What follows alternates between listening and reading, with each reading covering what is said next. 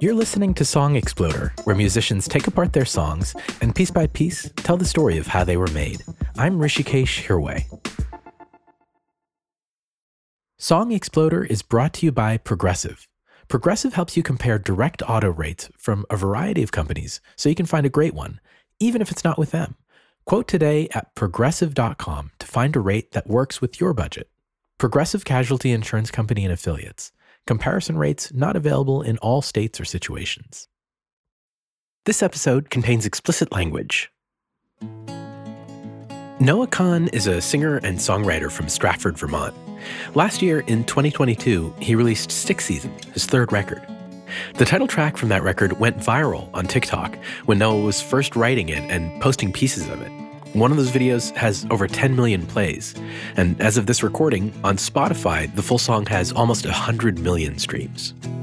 For this episode, Noah talked to me about the process of making that song, what led him to post half a song on TikTok, and what happened after that. You'll hear the raw recordings off his phone, the different drafts he made as he worked. You'll hear the versions he first shared on social media. And you'll hear his bracingly honest appraisal of the winding path he took in his life and in his music to get to where he is now. I love Vermont, but it's the season of the sticks, and I saw your mom, she forgot that I existed, and it's half my fault, but I just like to play the victim. I'll drink alcohol till my friends come home for Christmas, and I'll... My name is Noah Kahan. I graduated high school and I got a record deal when I was a senior, and I had to kind of decide between going to Tulane in New Orleans or taking this record deal. And, you know, it was a pretty easy choice. I was never a great student, never really applied myself, and kind of just fucked around in school. And I didn't think college was going to be something that was beneficial for me. My parents were kind of like, hey, this is so expensive. Like, if you can get a record deal and like go pursue music, then do it. But, you know, ultimately I was such a fledgling artist and fledgling signing for the company that it wasn't like a immediate rise to stardom. It was kind of like go back to your parents' house and start writing some songs and building up the portfolio. And I didn't realize that it was going to be such a long process of development. And a lot of that development was spent in Stratford. So Stick Season kind of goes back almost 3 years now. Stick Season is between autumn and winter, where all the leaves are off the trees. I had been hearing the term my whole life from older neighbors and people in New Hampshire, Vermont, where I grew up. Everyone was like, yeah, Stick Season is the worst. I would always just kind of get super depressed at that time of year. I had been trying to write a song with Stick Season in it for a while. I had a song that was called The Season of the Sticks. That was this really gloomy interlude track that never ended up seeing the light of day, but I was really trying to incorporate, you know, that phrase. So I was in Los Angeles making my second record in November of 2020. At the time, I felt like I was making music that I didn't love, and it was tough making the record and feeling that way. It definitely felt like the last pop-centric record that I was going to make. My heart has always been with folk music and storytelling, and so I would go back to my Airbnb or wake up in my Airbnb in the morning before the session and try to write little stories about New England and try to write songs that sounded like the ones I loved growing up. You know, artists like Counting Crows and the Avett Brothers and Paul Simon, guys that told stories and transported you to a different place. In my life, I was feeling insecure, and I was really looking for a way to kind of have a burst of approval that might artificially make me feel better about myself. And so I was like, I'm just going to write a verse tonight and I'll put it up on TikTok because I want to feel approval from people, because it certainly wasn't coming from myself. So I started writing about being stuck at home, which is something that I'd felt for a long time. I started writing about a person that doesn't want to stay in one place but can't leave, and that feeling of separation and kind of somebody leaving you and knowing you can't do anything about it and knowing that maybe some of it's your fault. And I wanted to set it to the metaphor of driving. As you promised me that I was more than all the miles combined, you must have had yourself a change of heart like halfway through the drive, because your voice trailed off exactly as you passed my exit sign. You kept on driving straight and left our future to the right. Now I am stuck between my anchor and the plane that I can't face, and memories of something even smoking weed cannot replace. And I am terrified of weather, 'cause I see you when it rains. And Doc told me to travel, but there's COVID on the plane, so I am fucked.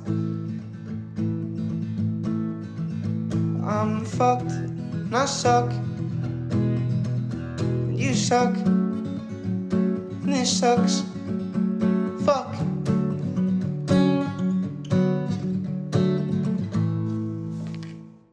And I captioned it, I don't want to keep buying weed from high school kids anymore, which was the perfect caption for a song about feeling like you're stuck in your hometown. Yeah, I posted it and I was not confident in it at all. Put my phone down for a few minutes and went and I brushed my teeth and got into bed and looked at my phone. I was like, man, no one is reacting to this. Like, this does suck and I do suck. Perfect.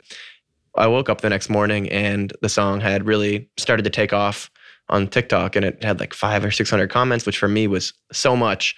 And people were like, post a full song. And I'm like, oh no, I have not written anything else besides this. And so I kind of fell into this trap where I had half of a song and people really liked it. And I knew I needed to write a chorus, which was a little bit daunting. And I thought, this is a folk song. It feels like it needs to be simple and it doesn't need to be musically all over the place. So I kind of just started to write over those chords that I used in the verse over again. And I remembered that I had a song called The Season of the Sticks. And I started singing I Love Vermont. And I think I kind of wanted it to sound like a country song. And so I was like, I love Vermont. And I was singing it like with a twang. I love Vermont in the season of the sticks. Now, saw your mom, she forgot that I existed in it. Half my fault, but I get so narcissistic when I'm at it. Always the bone from a distance. And it somehow made it like way easier for me to write. I don't know why. I was like, this is cool. It felt like I was outside of myself for a second and it was fun and kind of stupid. And so I was messing around with a ton of different melodies. And I think I was trying to do some falsetto flips in there. And I'll dream each night of some version of you. And I'll feel your eyes and this point to it. I'll move my mind, but it's from them home. And I'll walk you out. I'll get all out. That's all the same morning. I believe it was October 29th. I had gotten to a point where I was like struggling so much to write that I was like, if I have something cool, I need to sit down and finish this or else I will not come back to it. And so I kept kind of digging at it that morning and I wrote the chorus and I posted the chorus. Doc told me to travel, but there's COVID on the planes. And I love Vermont, but it's the season of the sticks. And I saw your mom and she forgot that I existed. And it's half my fault, but I just like to play the victim. I'll drink alcohol until my friends come home for Christmas. And I'll dream each night of some version of you that I might not have, but I did not lose. Now your tire tracks in one pair of shoes, and I'm split in half, but that'll have to do. And then the chorus really did well on TikTok. People were really into it, and then it became like another added layer of like, oh my gosh, I have to write a second verse. The second verse took a lot longer to write. I didn't finish it in Los Angeles. I had returned to Vermont because it was the holidays. It was like Thanksgiving. And I spent like 3-4 full days just like sitting around, messing around with lyrics. And yeah, ended up, writing a little bit about my dad. So I thought that if I piled something good and all my bad, that I could cancel out the darkness I inherited from dad. I have depression and anxiety, which I've dealt with my entire life. And my dad and my mom both did. And my dad particularly struggles with depression. And a lot of my life, I wasn't dealing with my depression in the right ways. I was trying to just tour through my depression or drink through my depression or eat through my depression and, piling these things that are supposed to be fun and cool over a really real problem. And it was not working for me. But I find that in songs that I grew up listening to, when I was really struggling with a problem that I thought no one else in the world had, I would hear a song lyric that just hit the nail on the head with what I was feeling, and it would make me feel understood. I feel like the amount of help that I got from artists when I was growing up, that if I could provide that for somebody else, then maybe the discomfort of talking about my dad's depression would help somebody. So the next thing for the life of the song was starting to play it live. You guys hear that? tons of people already knew the words to the song. It was the first tour after COVID, so that COVID on the planes line was really exciting for people. John told me to travel, but there's COVID on the planes, and I love Vermont, but it's the season of the sticks, and I saw your mom, she forgot that I existed. What was funny about Stick Season was how easy it came at the beginning and how difficult it ended up being to see it through to the end. My manager manages a producer named Gabe Simon, and so I went down to Nashville to work with Gabe.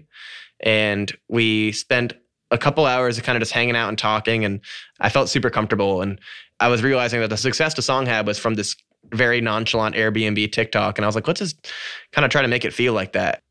Fun and energetic, but not too self-serious. The first thing we recorded at Gabe's, we did like a vocal and guitar to a click just to kind of get a scratch down. And it actually felt really good. So then the next thing we did was we tried a couple different guitars.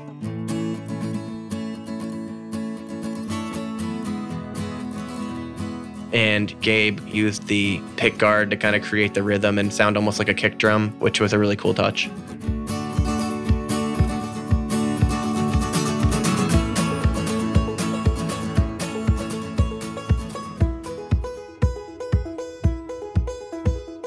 That's Gabe Simon playing the banjo on the record.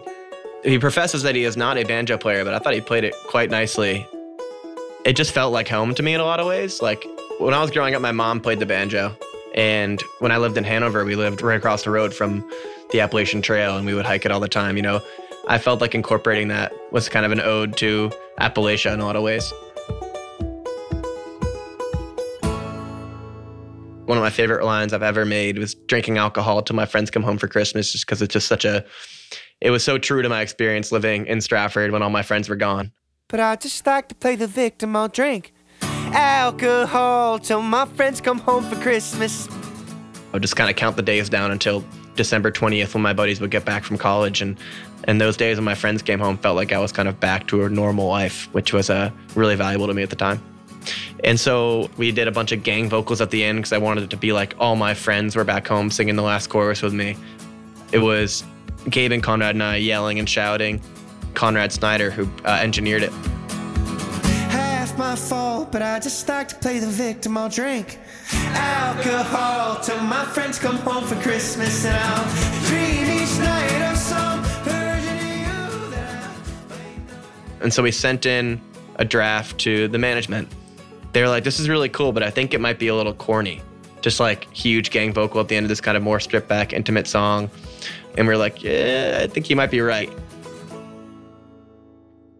And then I went down the rabbit hole of production, trying new things and re-recording vocals, but it was definitely a slog and a grind. After the second verse hits, I wanted to give it another lift with some harmonies. dream each night of some version of you. I am the biggest fan of like a beautiful harmony, like right when it clicks into the melody, like it just feels so satisfying. Might not have, but I did not lose. The ending definitely feels to me like a reunion with the friends coming home from Christmas. The people being back and that feeling of being alone, not being there so much anymore. And I think that's what I really wanted to accomplish with the gang vocals of like, I'm not alone anymore, but I think there was a more nuanced way to do it. Tire tracks and one pair of shoes, and I'm split in half. That'll have to do.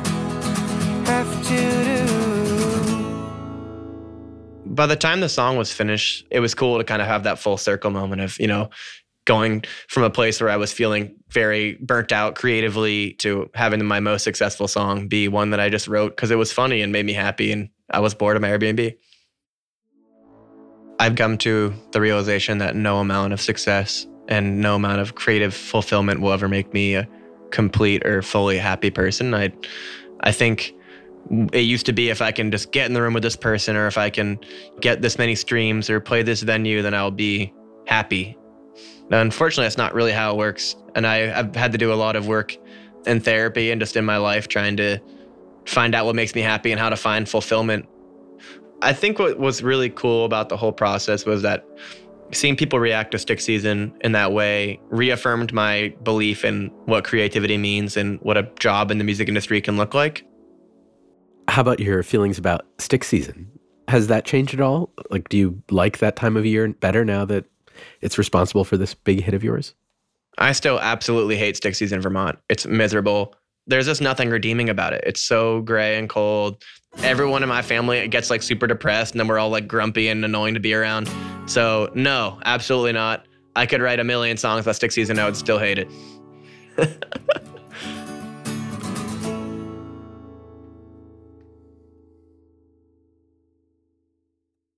And now here's Stick Season by Noah Kahan in its entirety. As you promised me that I was more than all the miles combined, you must have had yourself a change of heart like halfway through the drive, because your voice trailed off exactly as you passed my exit sign. Kept on driving straight and left our future to the right. Now I am stuck between my anger and the blame that I can't face, and memories or something even smoking weed does not replace. And I am terrified of weather, cause I see you when it rains.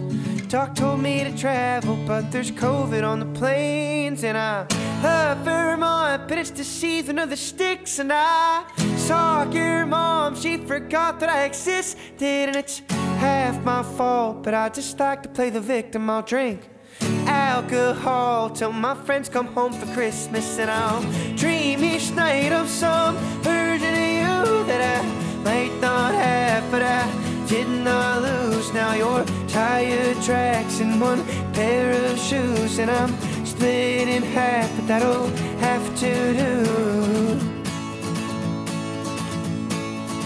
So I thought that if I piled something good and all my bad, that I could cancel out the darkness I inherited from Dad. No, I am no longer funny, cause I miss the way you laugh. You once called me forever, now you still can't call me back. And I love Vermont, but it's the season of the sticks. And I saw your mom, she forgot that I existed. And it's half my fault, but I just like to play the victim. I'll drink alcohol till my friends come home for Christmas. And I'll dream each night of some version of you that I might not have, but I did not lose. Now your tire tracks in one pair of shoes, and I'm split in half, but that'll have to do. Oh, that'll have to do. My other half was you. I hope this pain's just passing through, but I doubt it. And I love Vermont, but it's the season of the sticks. And I saw your mom, she forgot that I existed. And it's half my fault, but I just like to play the victim. I'll drink alcohol till my friends come home for Christmas. And I'll dream each night of some version of you that I might not have, but I did not lose. Now your tire tracks in one pair of shoes, and I'm split in half. That'll have to do, have to do.